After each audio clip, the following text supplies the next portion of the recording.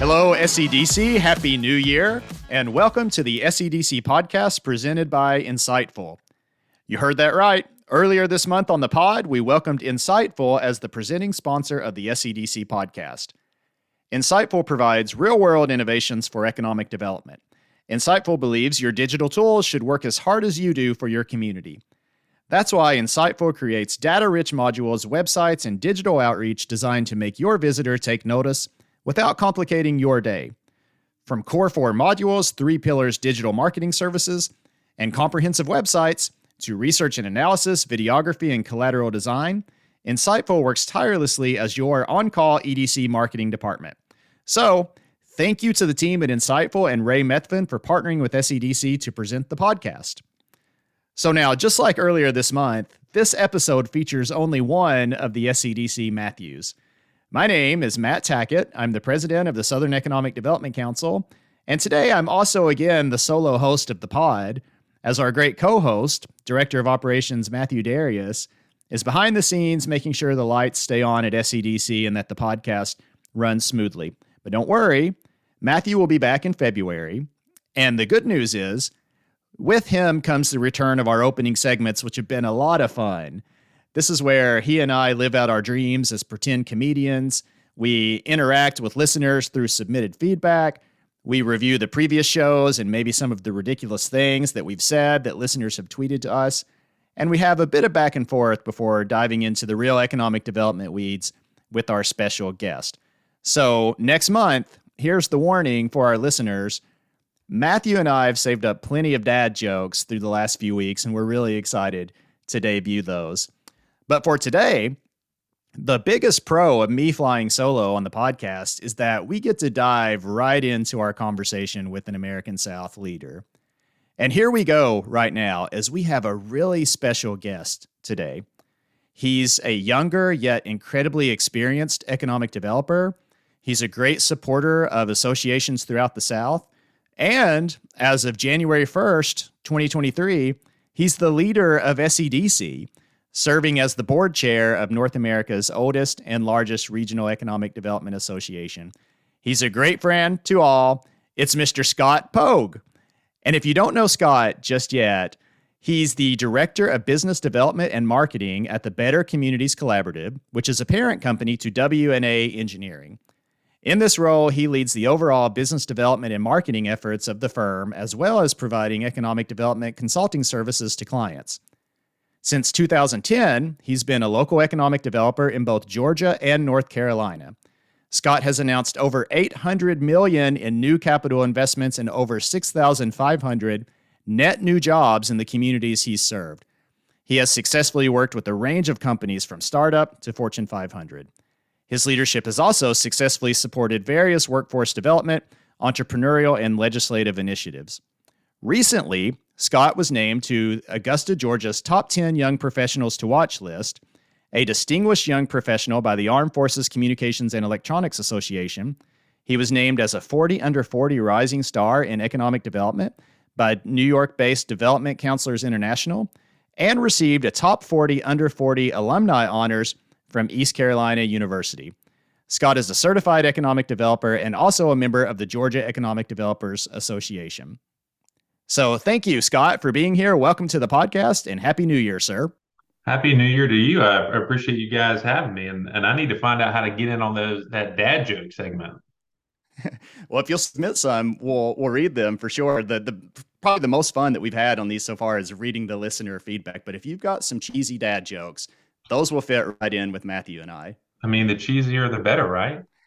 That's right. Now, we have a lot to dive in here, from professional and economic development to your vision for our historic council to forecasting the future of economies and more. But before we dive in, here's a peek behind the curtain. You know, we've said Happy New Year several times on this recording, and this is the second released episode of 2023. But we're recording this on December 20th, 2022. So, Scott, we really appreciate you joining so close to the holiday. But before we get into the weeds here, we need to know two things. First, have you got all of your shopping done? And second, what does the New Year's Eve party at the Poag home look like? Man, I feel like I've done pretty well on the Christmas shopping. I feel like Amazon is at my house multiple times a day. Was able to go shop local a little bit this past weekend. So I mean, I think I see the finish line. I think my wife told me earlier she was a little worried about me because some of the stuff that she ordered for me was not in stock. So I don't know. I might be getting a lump of coal in my stocking this year. Oh, geez.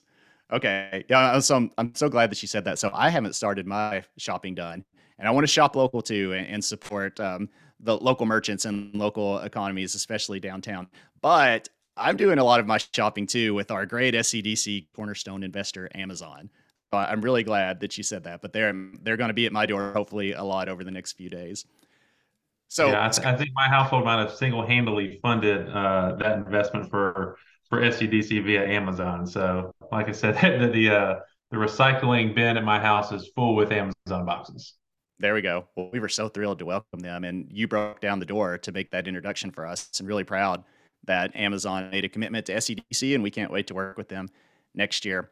So let's get into it here, Scott. You are a younger professional. We've said that a couple times. We'll ask you how old you are later. You don't have to answer, but you have in that being a younger professional, you have ascended to a really prominent role, not only in your organization, but also in the economic development industry. So, talk to us a little bit about your professional history, how you've accomplished what you've accomplished in such a short amount of time relative to others in the industry, and where do you go from here? Man, yeah, I mean that's kind of a tough question. So, like a lot of people, my age, I'm an older millennial, and so I'm kind of on the tail end of that, generation. I did undergrad and grad school at East Carolina, originally from North Carolina. Got out of grad school in '09, and it was, a phenomenal job market, at that time. And with an MBA and a finance degree, I couldn't get a job being a bank teller. I think my first year out of grad school, I applied for over 500 jobs. And Wow. I did a lot of contract work and waited a lot of tables and dumbed down my resume a lot and was overqualified and underqualified. And that was a tough first year in the job market. I think one of the jobs I even had, I worked a temp job for the anatomy department at the Brody School of Medicine, and one of my job duties was to let one of the professors know when someone had passed away and wanted to donate their body to science. And like I Oh, was in wow. charge of helping like coordinate that delivery. So I mean, you kind of do you find whatever job you can get, but luckily I had a lot of good friends in the town there, and a good friend of mine, his wife was a attorney for the county there, and she called me up one day and said, "Hey, the Development Commission is advertising this job for an existing industry coordinator." And I said, "Well, what is that?" Actually, I think my first question was, "Does it have benefits?" And I think my second question was, well, what is that? What is economic development? I had no idea what economic development was, and Hmm. um, you know, grew up in family businesses and knew the business side and figured out the government side and kind of jumped into economic development doing the existing energy side of stuff. And I was very fortunate to have a really good first boss. Her name is Wanda Uhas. She's since retired there in Pitt County, North Carolina. But she really was one of those bosses that taught you a lot and was really kind of hands off and let you kind of run with it. So I mean, I learned a lot in that first job, and like with a lot of economic development jobs, in order to move up, I think you've got to be willing to move around a lot, and Hmm. that was kind of what our next step was.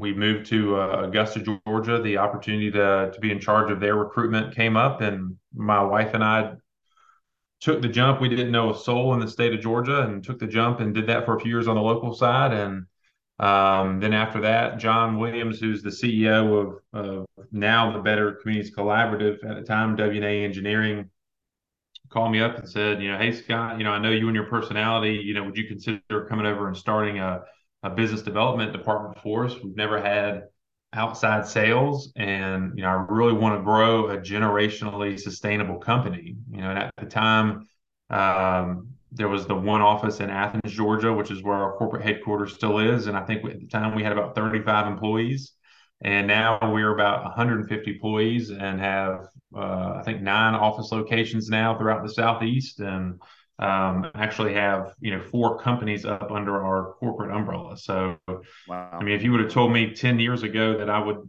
live in Augusta, Georgia and work for an engineering company, I would have told you you're crazy. I know nothing about either one of those.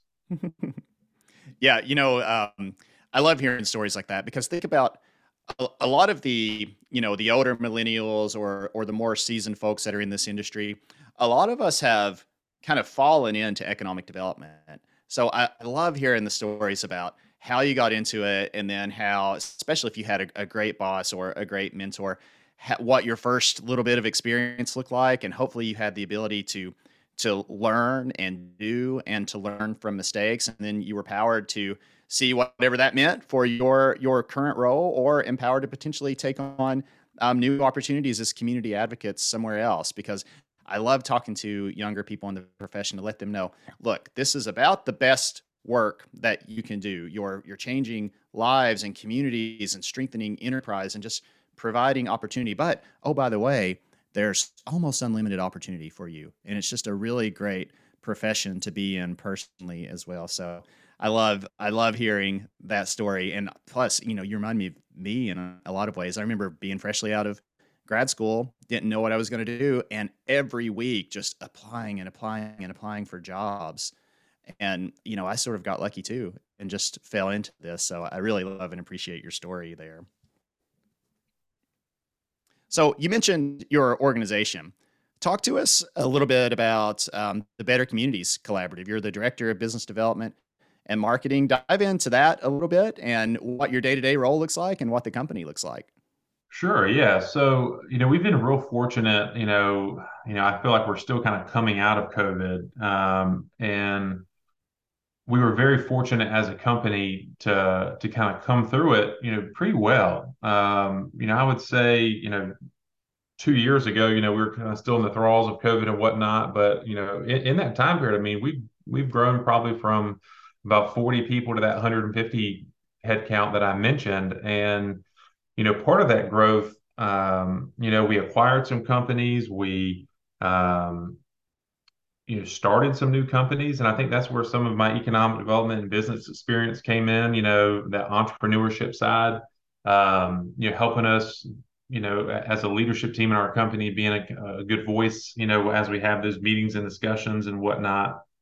But W&A engineering, which is probably what we're most well known for. It's the oldest one of our companies. It started as a one-person landscape architecture firm in downtown Watkinsville, Georgia, and just over time has grown to add the different professional services, with civil engineering and land surveying, and that's what we were for a long time. And really, the vision of the company was to grow and to create pathways for our employees to grow in their careers and not have to hop from one company to another, that we want to be able to provide those pathways for our employees. And so now, we have the Better Communities Collaborative, which is that corporate umbrella.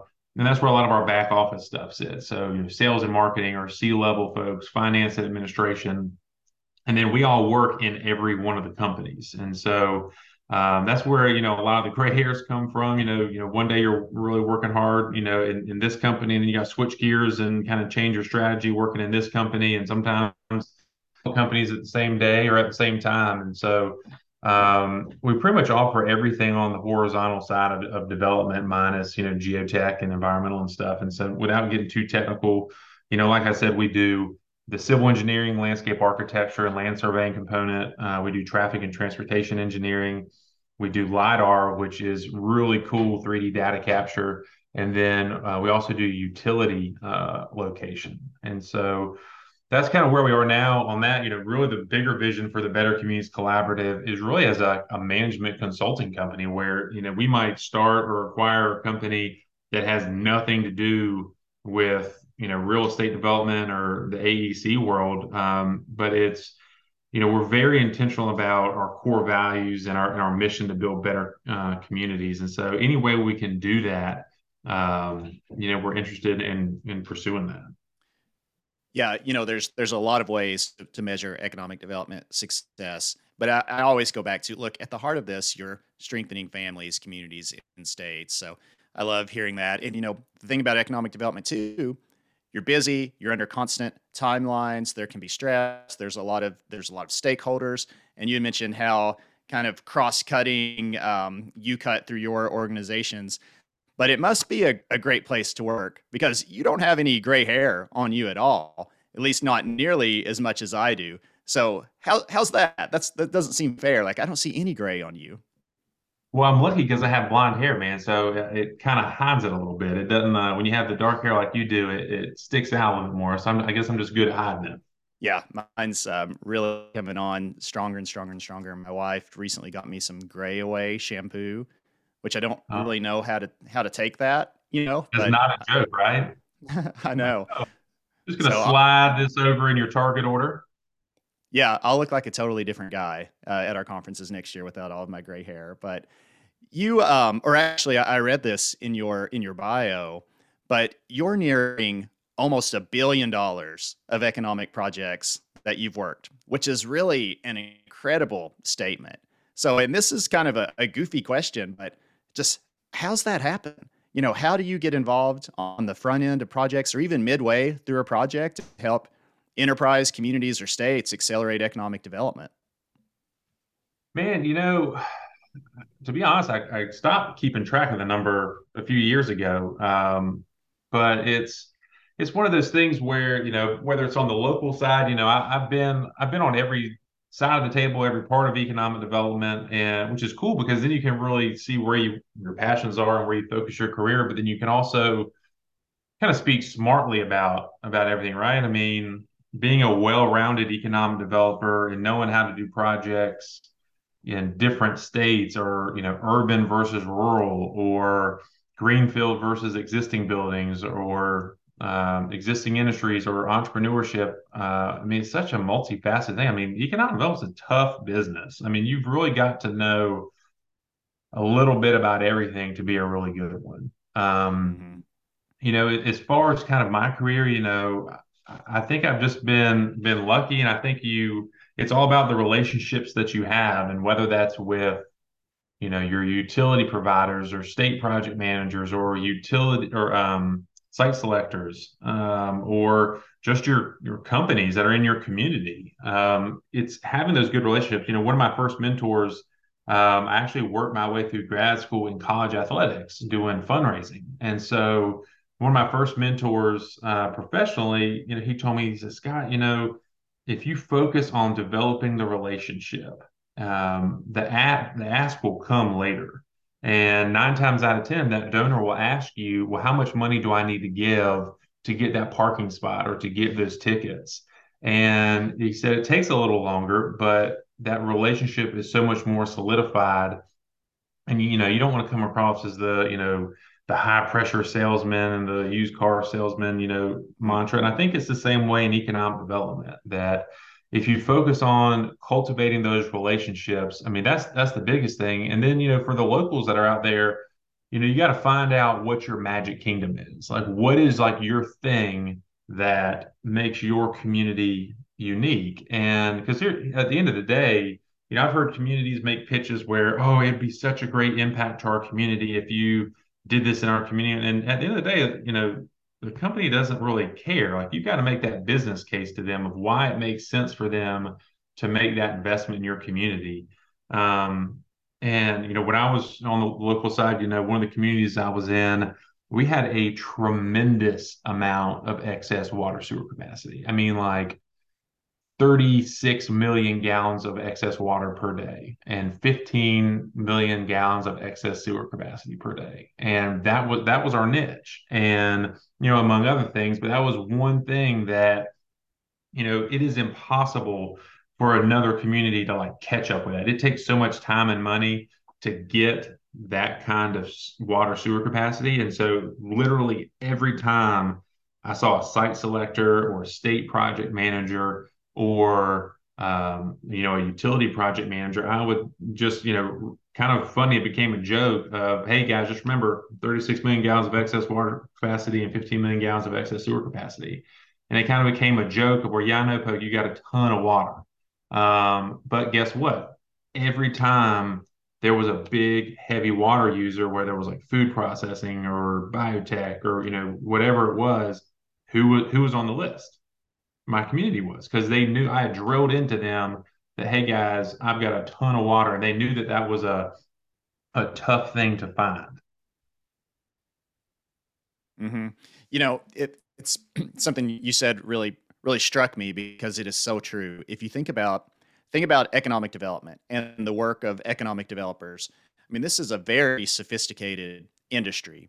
Our members are doing billions and billions of dollars of deals. This is big business, and it involves, in some cases, legislation or geopolitics or whatever. There's so many sophisticated aspects to be successful in this profession. But at the heart of this, you're so right. I mean, this is a relationship thing at the end of the day. I mean, think about whether it's building strong, great relationships with your existing industry and giving them a world-class experience, or busting down barriers, or helping find new opportunities and growing that way, or creating great relationships with potential new enterprise or consultants. Because at the end of the day, I always like to tell my folks in Kentucky when we would go out on marketing missions for business development, look, anything they need to know about Kentucky as far as what we have to offer from an economic development perspective, they can pull from their cell phones. Let's go in there and, like you said, what is our magic kingdom? How did we differentiate ourselves? And let's just be friends.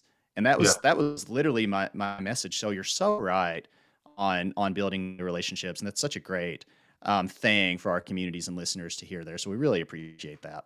Well, it's trust, right? So having that relationship is trust building is what it really is. That, whether it's a project manager, with the state or your utility, it's they want to trust that if they bring you a project, you're going to, deliver on what you say you're going to deliver on. If it's a site selector, they're getting paid to put the best communities that are the best fit in front of their clients. They want to make sure that if they bring a client to you, that you're going to make them look good. That, like, they don't want to walk away from a site visit and say, "Well, why did you bring us here?" I mean, that person's a Yahoo. They have no idea what they're talking about. They got lost on the way to, the site. Like, that was a waste of time.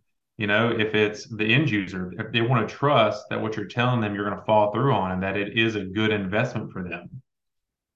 Right, right. And we'll talk about a little bit about SEDC in 2023, but I think we're being more intentional about business development marketing, and how do we do that as a membership association of 17 states. We're talking through that, but initially that'll probably look like a lot of FDI work. But anything that we do relative to that space will be about relationship building fundamentally. So we'll provide so many opportunities for our members to just get to know potential clients, get to know site selectors. We'll do great work together. We'll also have a lot of fun along the way. But something else that you mentioned. So as impressed as we were with 800 million, you stopped counting a couple of years ago, and it's probably maybe you're above the $1 billion mark at this point. And it's a testament to the great professional that you are, the great works that your firm does, and also just the incredible economic momentum that we have here in the South. And we know you're on the front lines and in the weeds of that, and we know project activity is soaring. But can you elaborate on that? Talk about what you're seeing and some trends? Sure. I mean, the stat that you always throw around is that, the American South is the third largest economy in the world. And, I always knew that the South was kind of the place to be, from an economic development standpoint. But, when you really think about it that way and compare it globally, I mean, it's kind of hard not to be like, wow. I mean, that's pretty cool. We are unique in how we operate as a business because I always kind of joke that, somewhere at architecture and construction school, they tell you that you got to have a local civil engineer. And there's this mantra out there that, that's the case. And we have figured out over the last probably 15 or 20 years how to make civil engineering travel. And so, we've managed projects in 46 states across the country over the years. And, we have, a dozen or two clients that we travel all over the country with. And so, I mean, we'll have active projects in every time zone in the US. And so we get to see a glimpse that's more macro and not so micro. So, we had the same conversation as a leadership team. You watch the news and you see, what the Fed's doing, and you see, federal spending, and you see home starts, and, all the statistics that are out there. And that's where, my finance background, like the numbers nerd in me comes out, and I get really excited. But then you also just kind of have to like look at the world around you. What are you seeing from that standpoint? And what we're seeing and what our clients are telling us, we had maybe, I would say in October, end of October, first part of November, kind of right there around election time, which is not unlike, any other election year. We had a lot of our bigger clients that do projects all over the country, put pencils down for a minute, confirm financing. But after about a week and a half of confirming their financing was in place, I mean, they were off to the races. I'll tell you that, you know, in doing COVID, in the first quarter of 2020, our company had the highest grossing quarter in the history of the company. So, I mean, in 20 years. Then you had the second quarter of 2020, which was, I mean, bad. I mean, it was like, whoa, what just happened? I vividly remember, watching the news, and on one side of the screen, you see earnings reports come out, and it's, high grossing profits for these companies. And at the same time, their stock prices just plummeting. So, I mean, it really was a mathematical response. And so what we're seeing right now, if you have private equity, I mean, you're good to go. They might not be the ideal terms that you want, and the equity folks, might put a couple extra caveats in there. But for those bigger projects, I mean, they're going. Where the slowdown is on those smaller projects. If you don't have those relationships with private money, you're having trouble finding that financing. So banks are tightening up, obviously.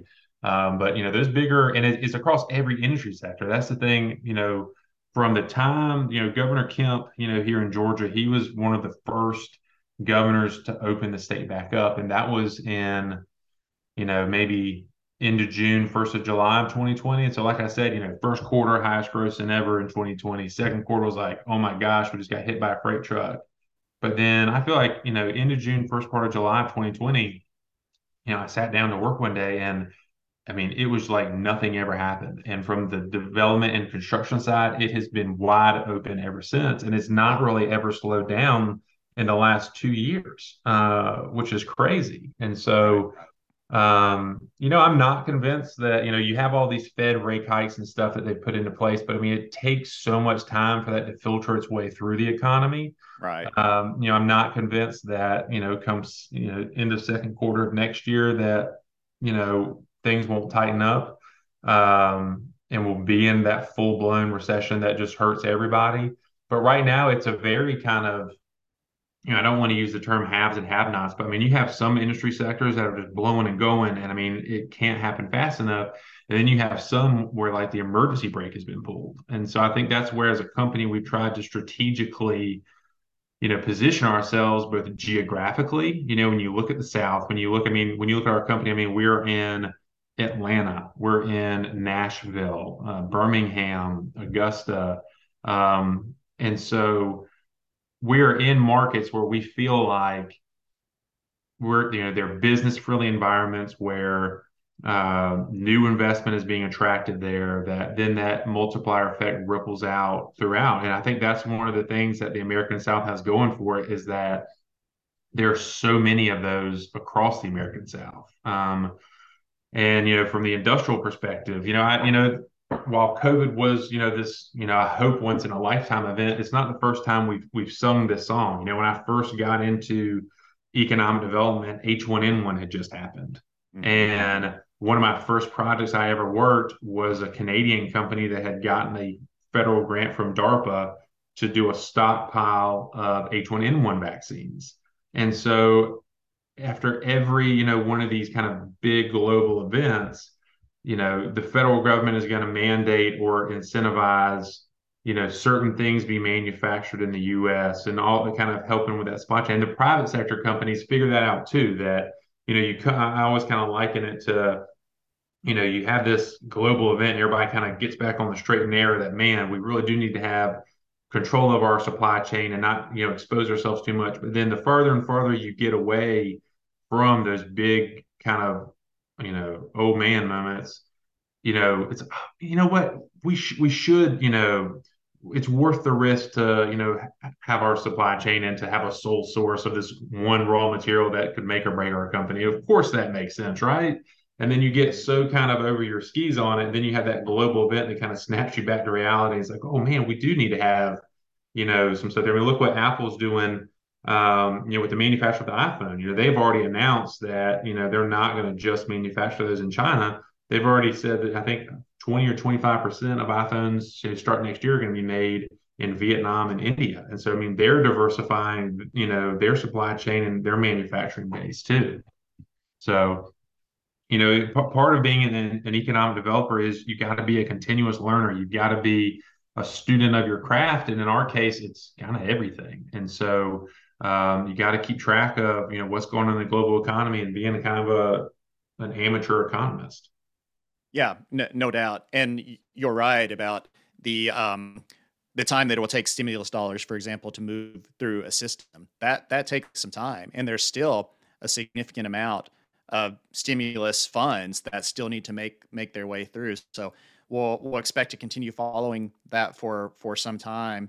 But like you said, project activity has remained just at really impressive all-time high clips. We know that our communities are so well positioned to continue seeing success. We know that our members they're iconic brands that we're nurturing. Emerging industry is taking flight every day in the American South. That we're seeing a just incredibly disproportionate amount of mega projects, which is new too in our region. So there is so much momentum and good to celebrate, but there is also so much opportunity to make sure that we stay on the forefront as the global FDI leader, or that we stay as the greatest region in the nation for economic development. So where do we go from here, and what would be the Scott Poag advice for communities to best position themselves for success? Me, my favorite answer, in grad school for sure was, well, it depends. It depends on what your community is, where you're located, because it's different for everyone, right? And so, I tell people all the time, like, your job is to mitigate risk and shorten the timeline for the end user. Like, those are the two biggest things to do. And for some people, it might be infrastructure. For some people, it's site development. For some people, it's workforce. So it just depends on that community and what you're trying to attract. I mean, if you haven't, as an economic developer, kind of reverse engineered what your asset inventory is and figured out your target market, I mean, that's the first place you have to start. You know, I tell communities that, you can't pick up your community and move it closer to an interstate or closer to an airport. So you have to focus on what you can control. I've even made, bold statements, in the last year where, from a site selection standpoint, my opinion is that workforce really doesn't matter in the site selection decision. Let me be very specific about that. And I say that because workforce is an issue everywhere. If I'm going to have workforce issues in community A and community B and community C, I mean, that's an equalizer. And so that's where you got to focus as your community and find out, like I said, what your niche is. I mean, do you have a site? I tell people all the time, there's a really big difference between dirt and a site. And unless you put due diligence into a site and made it a site, it's just a patch of dirt. I mean, you can't just have a patch of dirt that's you lease to a cotton field, and then expect this big mega, manufacturing plant to want to locate there.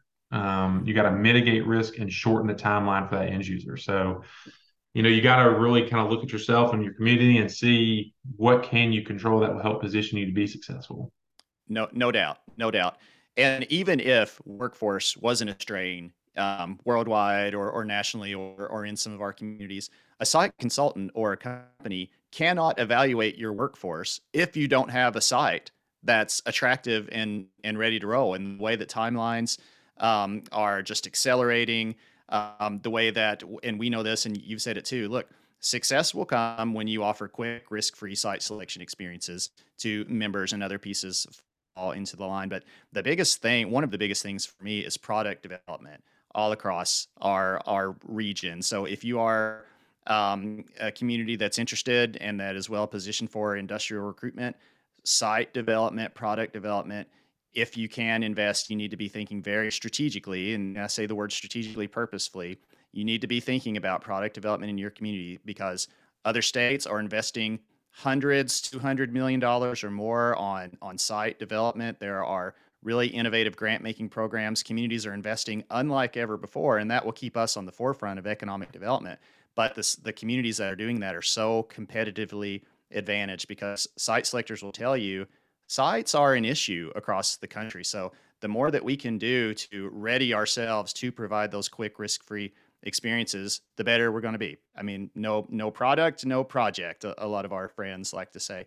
And then if you think about workforce, for what you mentioned about it potentially being a strain across the nation, which is true, we are an advantaged region. We're at an all-time high as far as labor availability and labor participation rate in the American South. We know there are great workforce development initiatives being deployed, and we probably should do a webcast or a session about some of the innovation that's existing out there. But relative to workforce, we are advantaged competitively compared to some of the other regions, which is just a great thing, and it leads us to so much optimism for the future of economic development here. And looking forward to working closely with Scott as we're leading what SEDC's role is in that space. Yeah, no doubt. And another thing on the site side, um, don't be scared of a site with warts, because guess what? They all have, bumps and bruises on them. There are no good sites, just sitting out there waiting to be taken up. If there's a good site out there, it is under contract and someone has control of it and they're going to build something on it. And so that's where you've got to be, proactive and be honest with yourself. Like, what are the shortcomings of your sites? And, don't think that, oh, well, I'm a small community, and so I don't have the millions of dollars to invest in, extending a road, down to my site, or infrastructure down into my site. Um, Going back to what I said before, it's about mitigating risk and shortening the timeline. So, if you like, I don't have the money to build the road, but if I design the road and then I can point to, like, this is what the road's going to be, this is how long it's going to take to construct it, and this is the bucket of money that's going to pay for it. And so from the time you sign the dotted line and say you're committed to the site, this is how we're going to, pay for the road. It's already designed and we're ready to put a shovel in the ground. I mean, that's a great way to, one, not only maintain flexibility on your site, that if, you need to make some tweaks here and there before it does go into construction, it gives you that flexibility. But I mean, that's what most, companies want and site selectors want on the back end, is just knowing that some thought has gone into how are you going to provide those services and how are you going to pay for it. I think the worst thing you can, do, I mean, they tell you this all the time, leave a question blank on an RFI. But I mean, imagine being on a site visit. It's like, oh yeah, well, I'm sure we could, extend a road down there, a water line down there. And I don't know how long it's going to cost, or how much it's going to cost, or how long it's going to take to do it.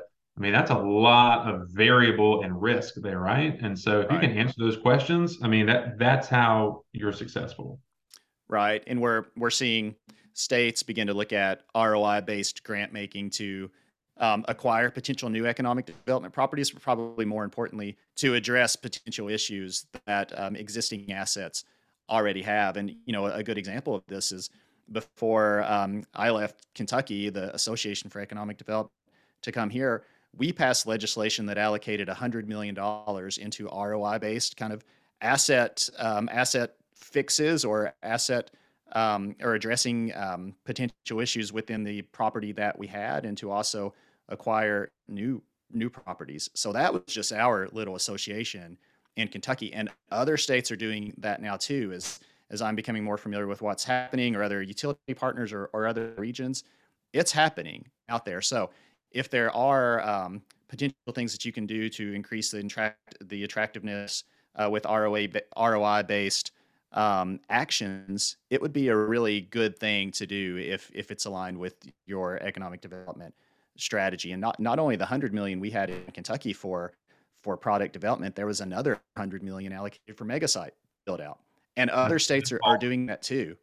So it's almost like an arms race for product, which is so great for our region, but it's also a new reality that there's being major investments that all of us as economic developers need to think about. Well, and isn't that such a great way to invest public money, right? Because I mean, the big argument with incentives are, well, what happens if the company closes down or they leave? Well, guess what? I mean, if you've invested in either workforce training or the site, guess what? That dirt's not going anywhere.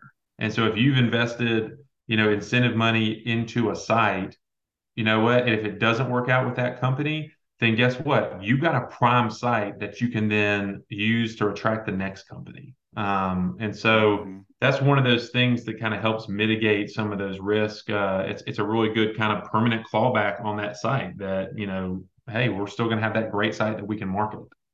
Yep, no doubt, and they're at a premium right now. So we mentioned let's turn the page here to some SEDC stuff, and then we'll get into the really hard questions here in a bit. But we mentioned your prominent role in the industry. You're an important voice in several state economic development associations. You're recently at GEDA in Georgia. I know you were speaking in Tennessee at the TEDC conference recently, and you've took the helm as our chairman at SEDC.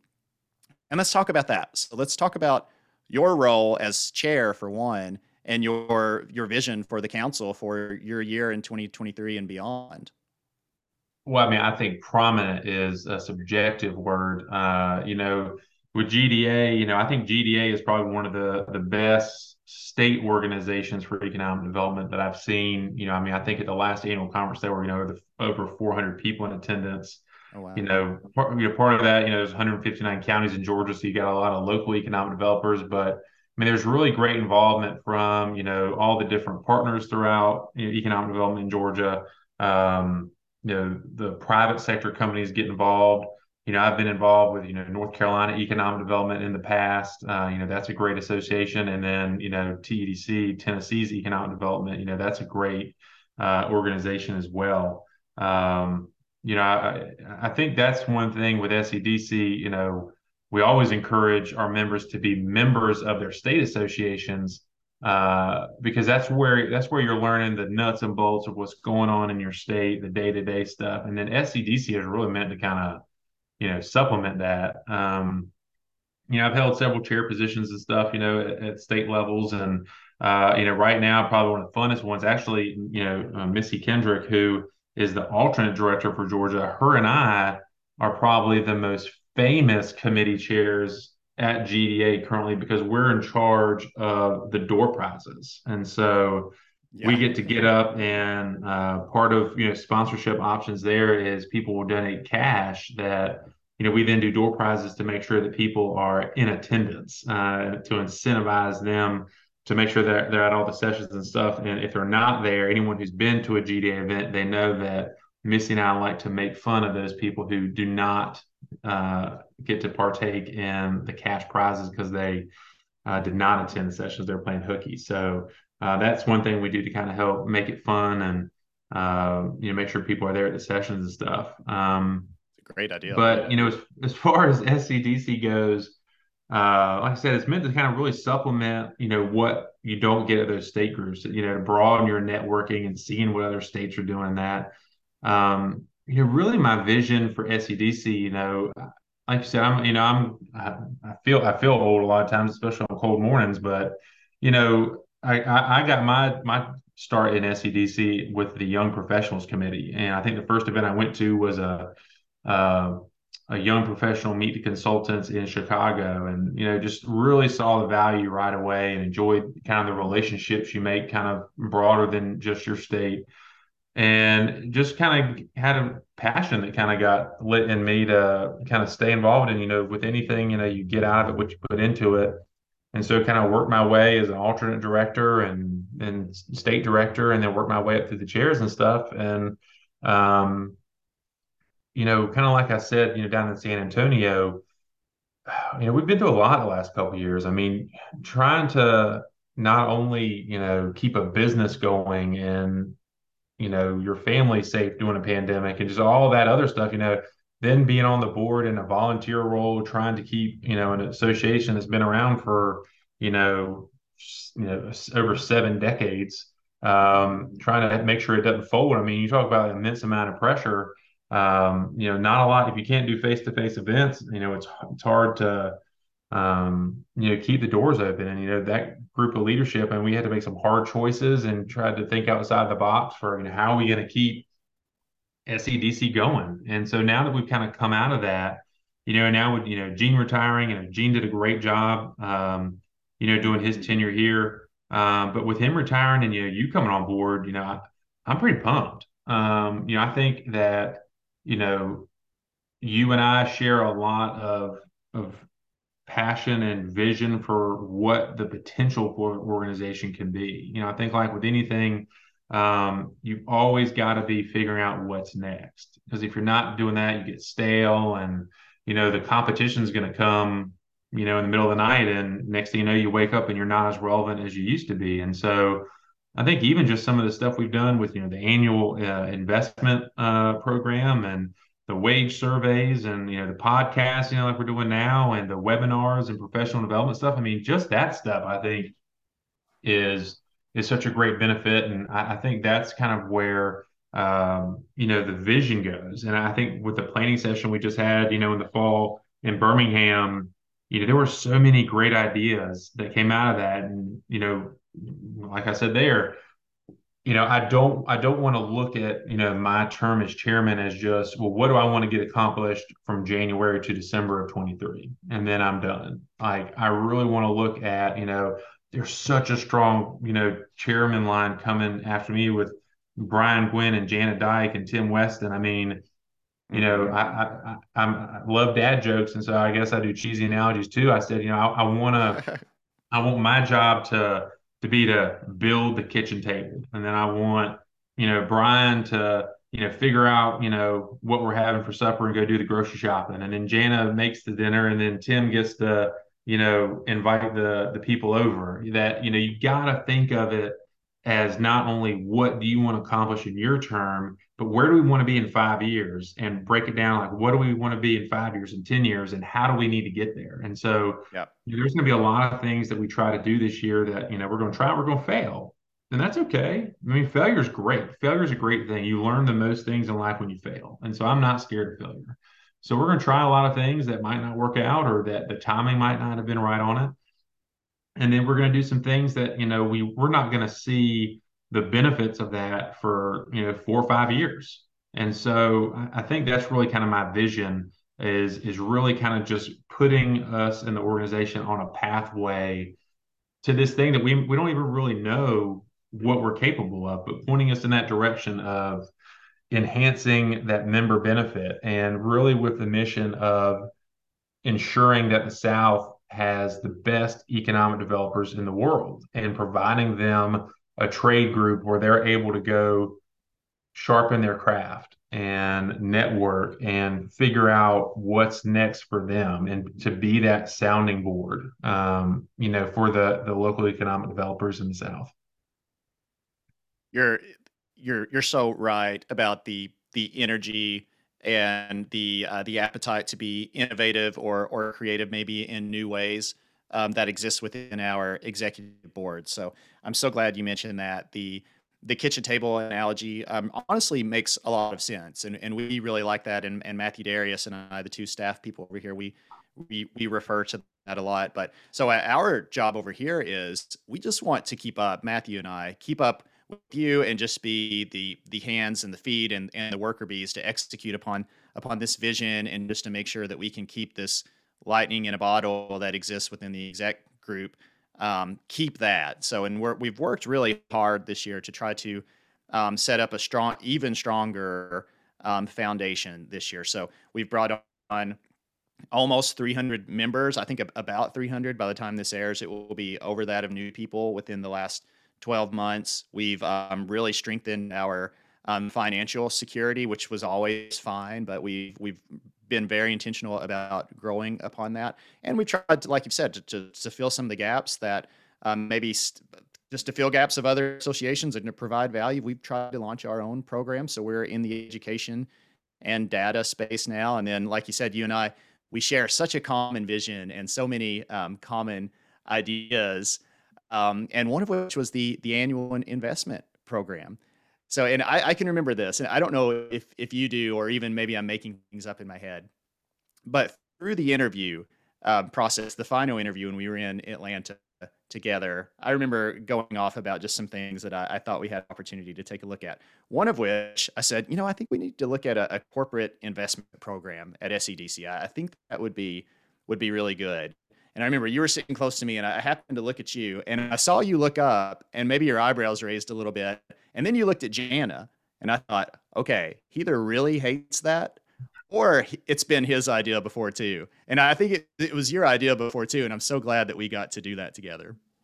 Yeah, well, and I think it's one of those things where, I feel like I sit in a very unique seat because I've been on the local side of economic development, so I've seen that, and then I've also been involved in economic development on the private side, and so you see it from both sides, and you try to get some ideas, kind of out there. And I mean, anyone that knows me knows I'm not scared to share my opinion about something, and so I definitely am a voice for. And I'm probably that annoying person that always asks the why. Well, why do we do it that way? Why have we always done it that way?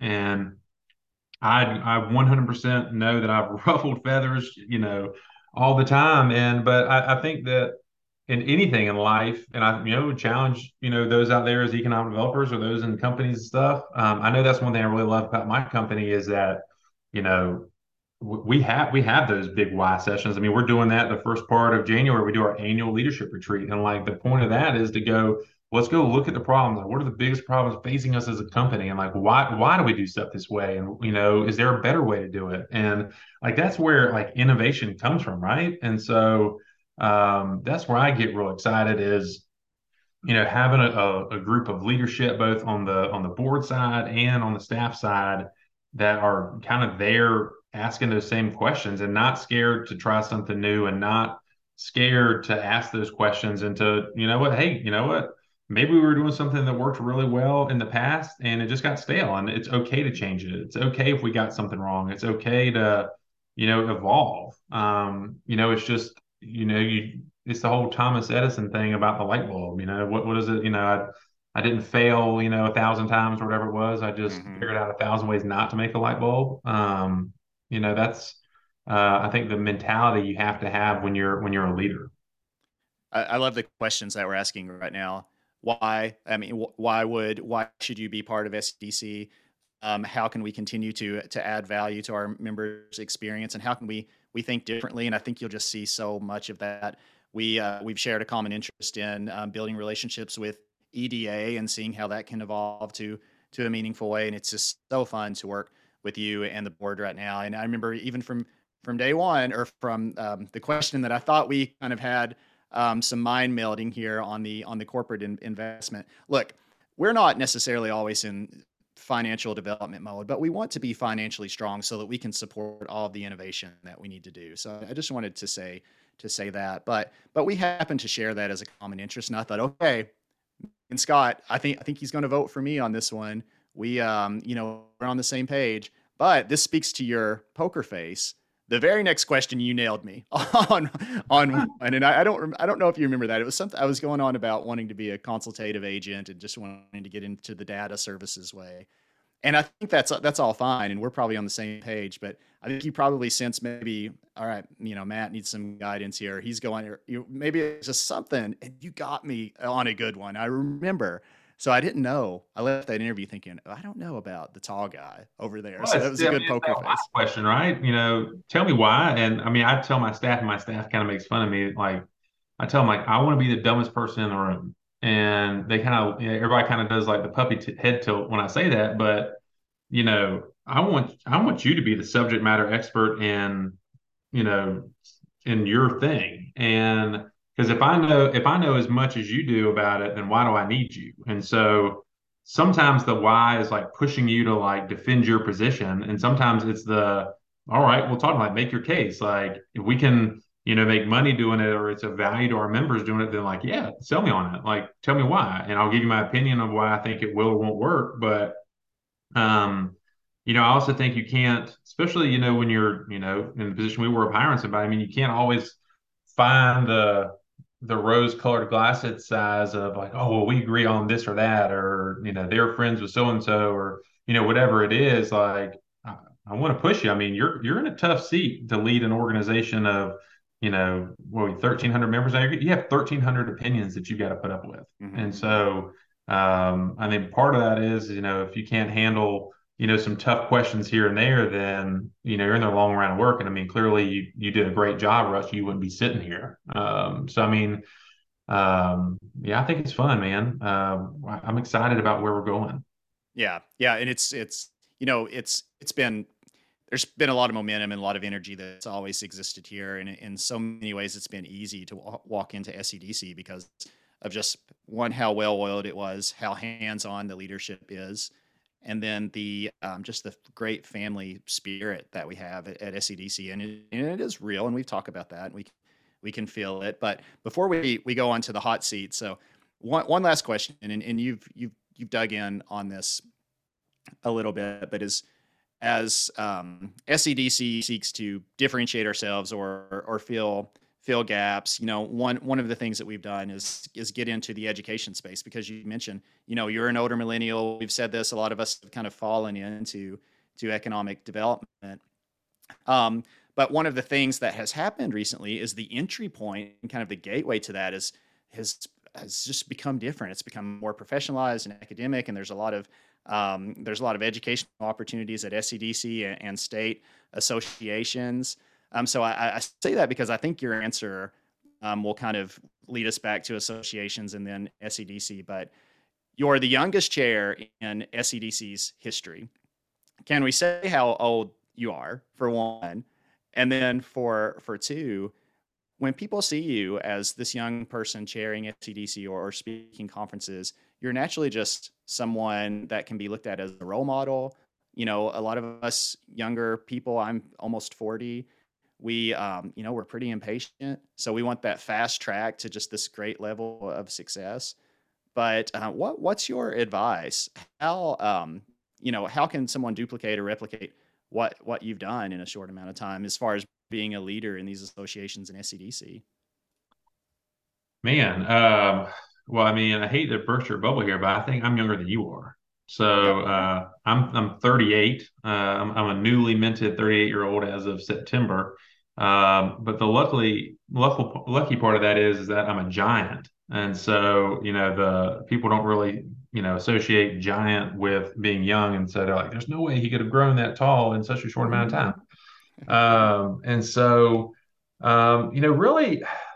I mean, kind of like I said, I mean, there wasn't really anything, I don't think, intentional that I did that, like, oh, I want to be the chairman of SEDC one day and said, this is the strategic path I'm going to take. I mean, I would just say, just professionally, you know, find the smartest person in the room and like go ask them questions. Like when I'm looking to hire people and when I look at the people who I see as successful, on my team, it's the right mix of initiative and humbleness to know when you need to ask that question. Like I tell my staff all the time, like I need you to be self-sufficient on one hand, but then I also need you to be humble enough to know like when you need to come ask a question, because then I'm here to help.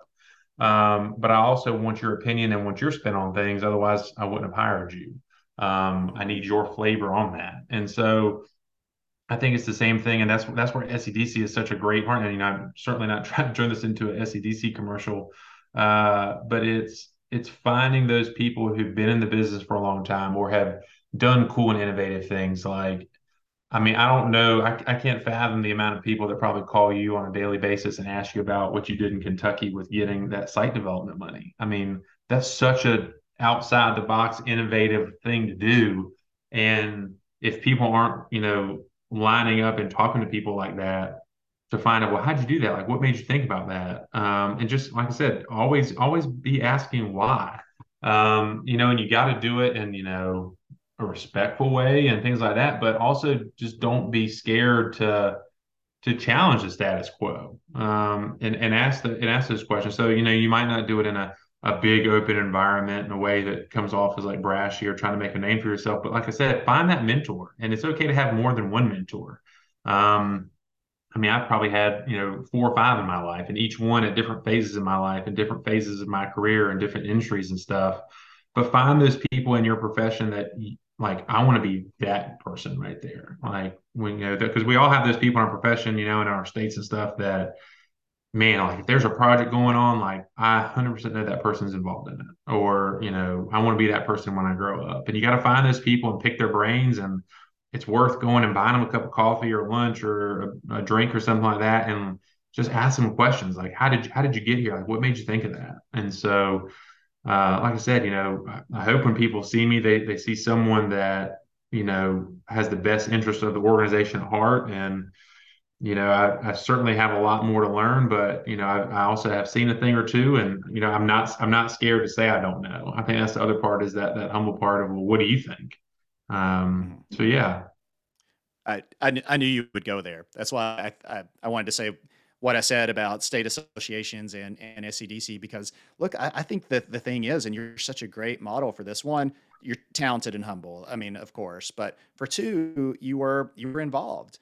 That's why I love to tell people, look, join your state association, get as deeply involved in their education as you can so that you can learn the industry, then find a mentor and a champion. And then join SEDC and do the exact same thing, except find your mentor from some other state. Yep. That way you can just be comparing what it looks like. And it's such a powerful thing to do. And when you become involved, and if you don't mind to speak up, you don't mind to learn and be confident in your voice and yourselves, you'll naturally be looked at for leadership. And you've done that, and you're such just a great example. Well, I appreciate that, and that's very kind of you to say.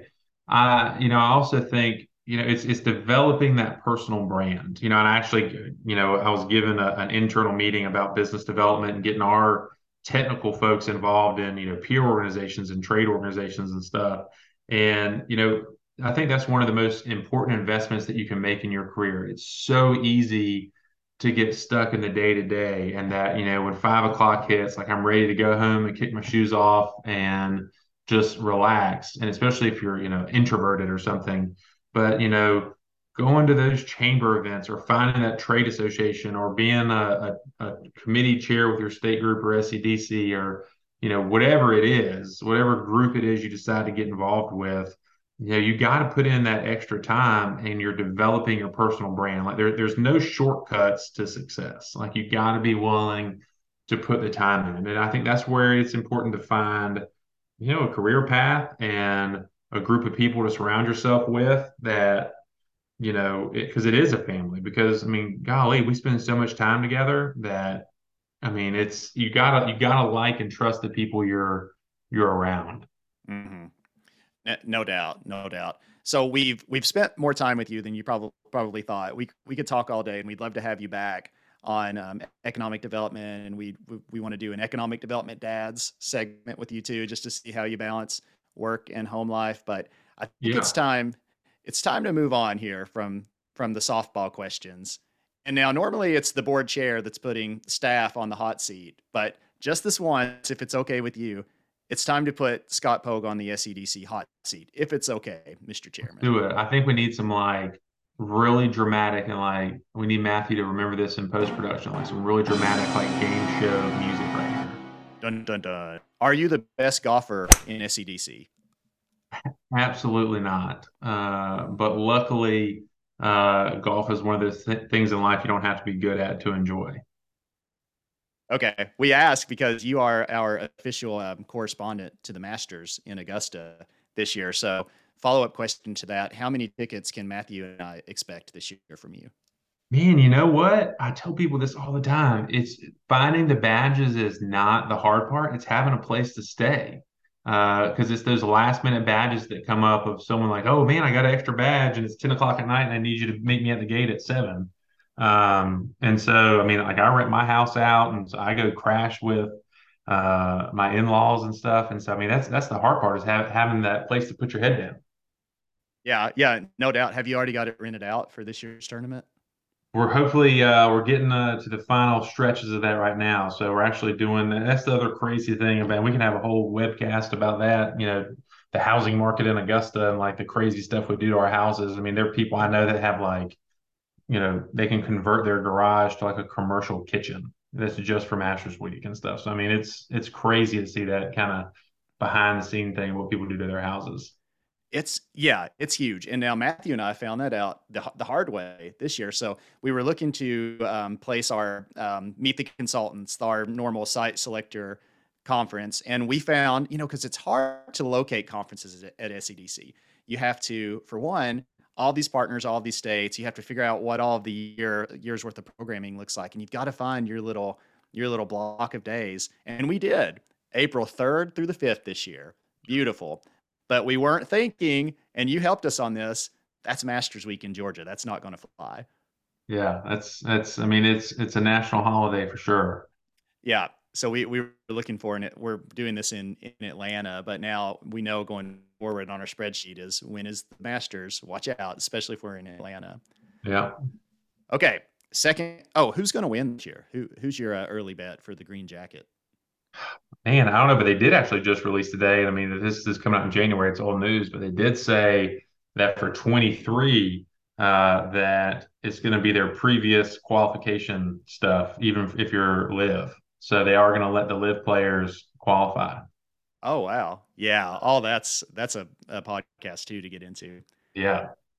This Okay. SEC thing is so much more. This could be like sports economic development. I mean, we could do all sorts of stuff with this. Yeah.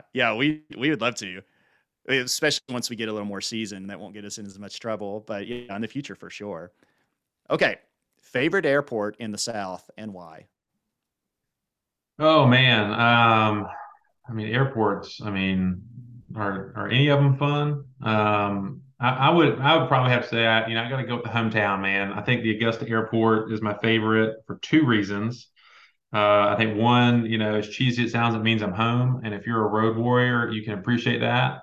And two, I think my personal best from getting to my car to the seat of my airplane is 7 minutes. Yep. So, I mean, you can't argue with that. Those are the best. That's how my local airport is too. I've not been to the Augusta airport. I've been to the Savannah airport, and they play on the Masters and PGA a little bit. So Yeah. great little quick in and out airport too. Good food. So have to check Yeah. Augusta out. Okay, this is probably the question we thought about deleting because it's just dumb. It's probably the most ridiculous question that we've asked. But this was when Matthew was supposed to be on with us. But who's taller, me, you, or Matthew? I mean, they wouldn't hire me at the carnival for the Guess Your Height booth, but I'm going to go ahead on a limb and say that you're not the tallest. And so I think it's between Matthew and I. And I think just because I probably have a bigger head than him, I think I might have him by like half an inch. I don't know. Yeah, so I know you guys, both of you are taller than me, but that's pretty close. We may need to get you to stand back to back next time we're together. But Let's do Matthew's it. like, are you 6'6", maybe 6'7", Scott? Yeah, I'm 6'6". Okay, I think Matthew's there too. So you guys are close. We could I build a think we can basketball. do like a pool. Like everybody put like $1 in and see, let's like let's make this interesting.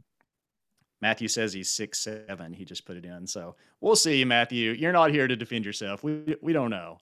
So we'll see. We'll say Scott's the tallest for now, but we're going to need to verify. Now we could put a basketball team together too. Take on Let's some do of these it. other. Hey, watch out, Mid America EDC. We'll Yeah, challenge you to a basketball game. let's do it. Follow up. Here's a follow up too. Do people taller than you kind of freak you out a little bit? It is weird because, Hmm. I don't realize how tall I am until I see myself in a picture. And so I'm always just kind of used to like kind of having my head at that like negative angle of like kind of looking down around me and stuff. And so when you like get to like kind of stand up straight and look someone straight on or like look up at somebody, it's just an odd feeling. So I mean, I guess liken it to like if you're, 5'7" and you see a huge giant like me walk up and you're like, "Whoa, man, you're tall. Did you play basketball?" Like that's kind of like the same feeling that we have as giants when we see someone that's taller than we are.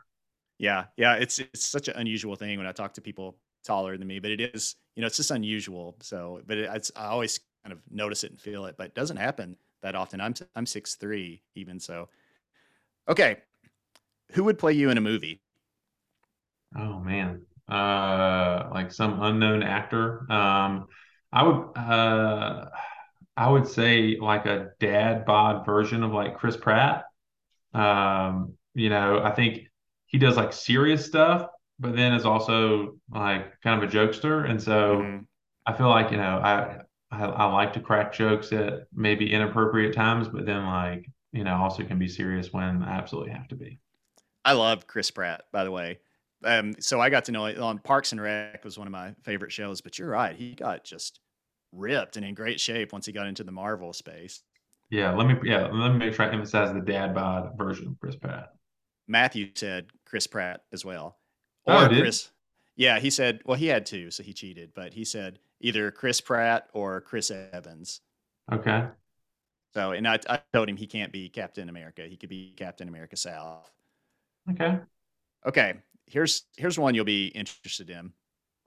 Who's the real Southern football powerhouse in our region? Is it Georgia, Alabama, Clemson, or is it East Carolina?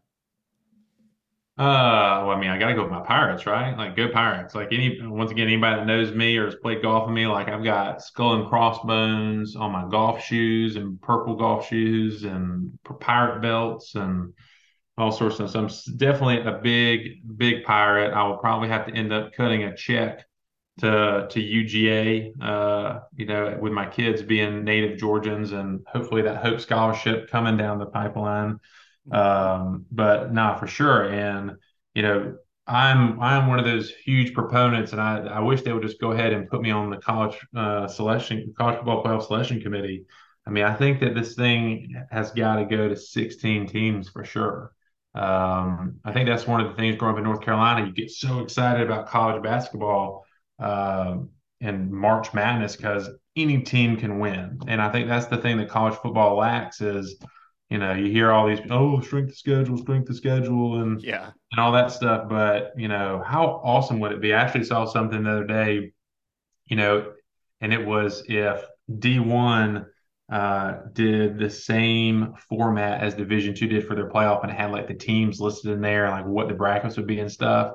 And I shared it to some of my friends who I argue with this about a lot. And I was like, guys, would this not be the most epic, you know, fall winter football season? yeah. Get rid of some of those fluff teams in the season. You can incorporate, some of the existing bowl game infrastructure. But I think having that pathway for every team to play for that national championship game, that's what makes it fun. The Cinderellas coming in and upsetting those folks. I mean, whoever would have thought that Tennessee would beat Alabama this Hmm. year? Yeah, yeah. I mean, we've got to expand the play. Maybe that's our first legislative initiative at SEDC. We tackle the playoffs I'm for behind that. college football.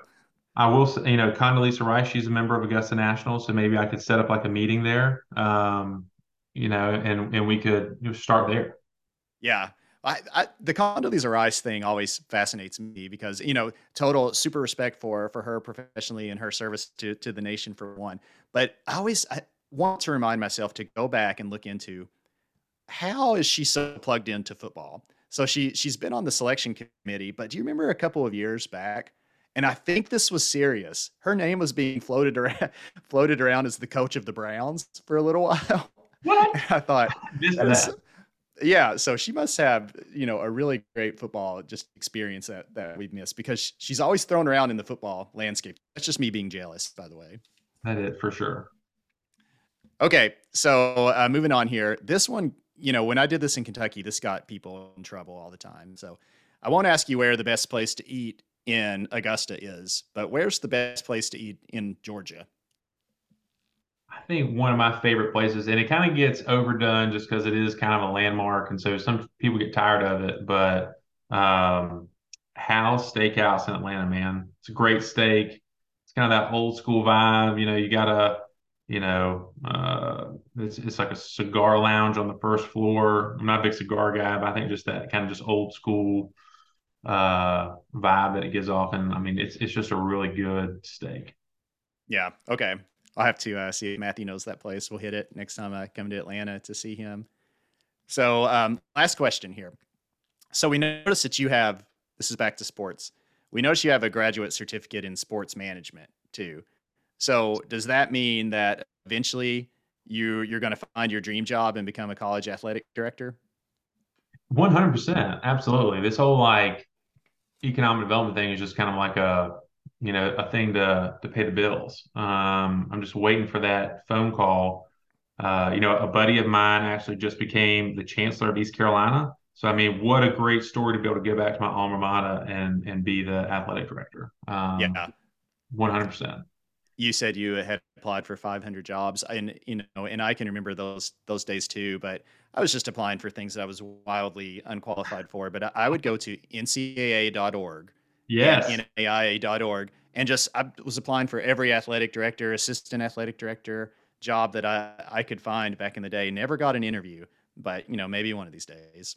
Yeah, it's a tough business for sure. That's kind of one reason I got out. You really do. I mean, you have to move around a lot. And I guess you do in economic development, but I mean, friends that I have when I worked in college athletics, I mean, one is like one of the head guys at the Tiger Athletic Fund and, at LSU, and one guy's at Rice, and another guy's now the AD at UT Chattanooga. And so, I mean, you really do kind of have to move around a lot, when those shakeups do happen and an athletic director's out, the staff kind of has to then follow him because they're going to get ousted when a new guy comes in and wants their own people in there and stuff. So I mean, it is a tough business to be in with a family for sure. Mm-hmm. One of the greatest perks of SEDC, and we're about to wrap up, but I love that college football gets to be part of our conversations. I've got kind of in my hand keynote presentation. When I can, I'll come in and we'll say, okay, we're going to figure out who the greatest college football team of all time is. And we'll move through a bunch of rivals. Then we'll end on whatever their best team was. Then I'll tell them they're wrong. And it's this year's Kentucky team, which is just, insulting. But I love that we get to talk college football here. Absolutely. Well, and I mean, you being from Kentucky and being a UK fan, I grew up in North Carolina and my dad went to Duke. So I mean, I was raised a Duke fan. And so I mean, I remember the early '90s games. I think my dad's joke was always the problem with UK is they're missing the D and the E. Yeah. Yeah, you see a lot of shirts around here in Lexington. Someone will have a Duke shirt and they'll put tape over the D and the E. But Yeah. we've had an obsession with Duke, probably in a way that's not reciprocated. But it goes back to 1992 when Christian Laettner just nailed kind of the best game of all time shot on us. And then it was one of our good teams recently. We thought I think it might have been 2010 and 15, by the way. Two great UK teams that we thought were our title years that Duke grabbed, which they should vacate, but another conversation. Just kidding, North This Carolina. SEDC North Carolina. Sports podcast is slowly but surely getting steam. Yeah. Okay, so Scott, you made it off the hot seat. We made it through together. What did you think? Man, it was great. It was a lot of fun. I appreciate you having me on. I hope I have not embarrassed you, myself, or the organization any more than I had to get an invite back, hopefully one day. No doubt. We would love to have you back. We can't thank you enough for joining the podcast and more importantly for your service to the council and the American South. We know you're busy. We know you volunteered so many hours and have been deeply in the weeds as we're in a really fun season of reimagination and innovation at SEDC. There's a lot of growth and energy, and that's large. So thank you so much for that. And before we leave, everyone, listeners, please check the SEDC website at sedc.org and follow us closely on social media.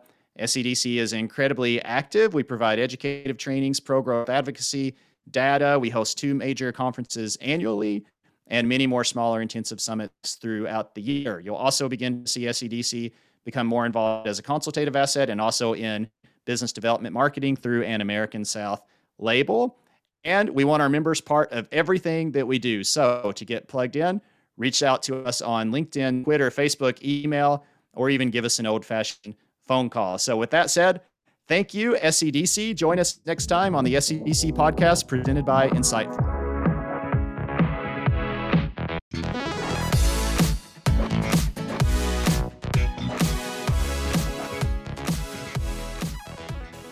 Dun, dun, dun.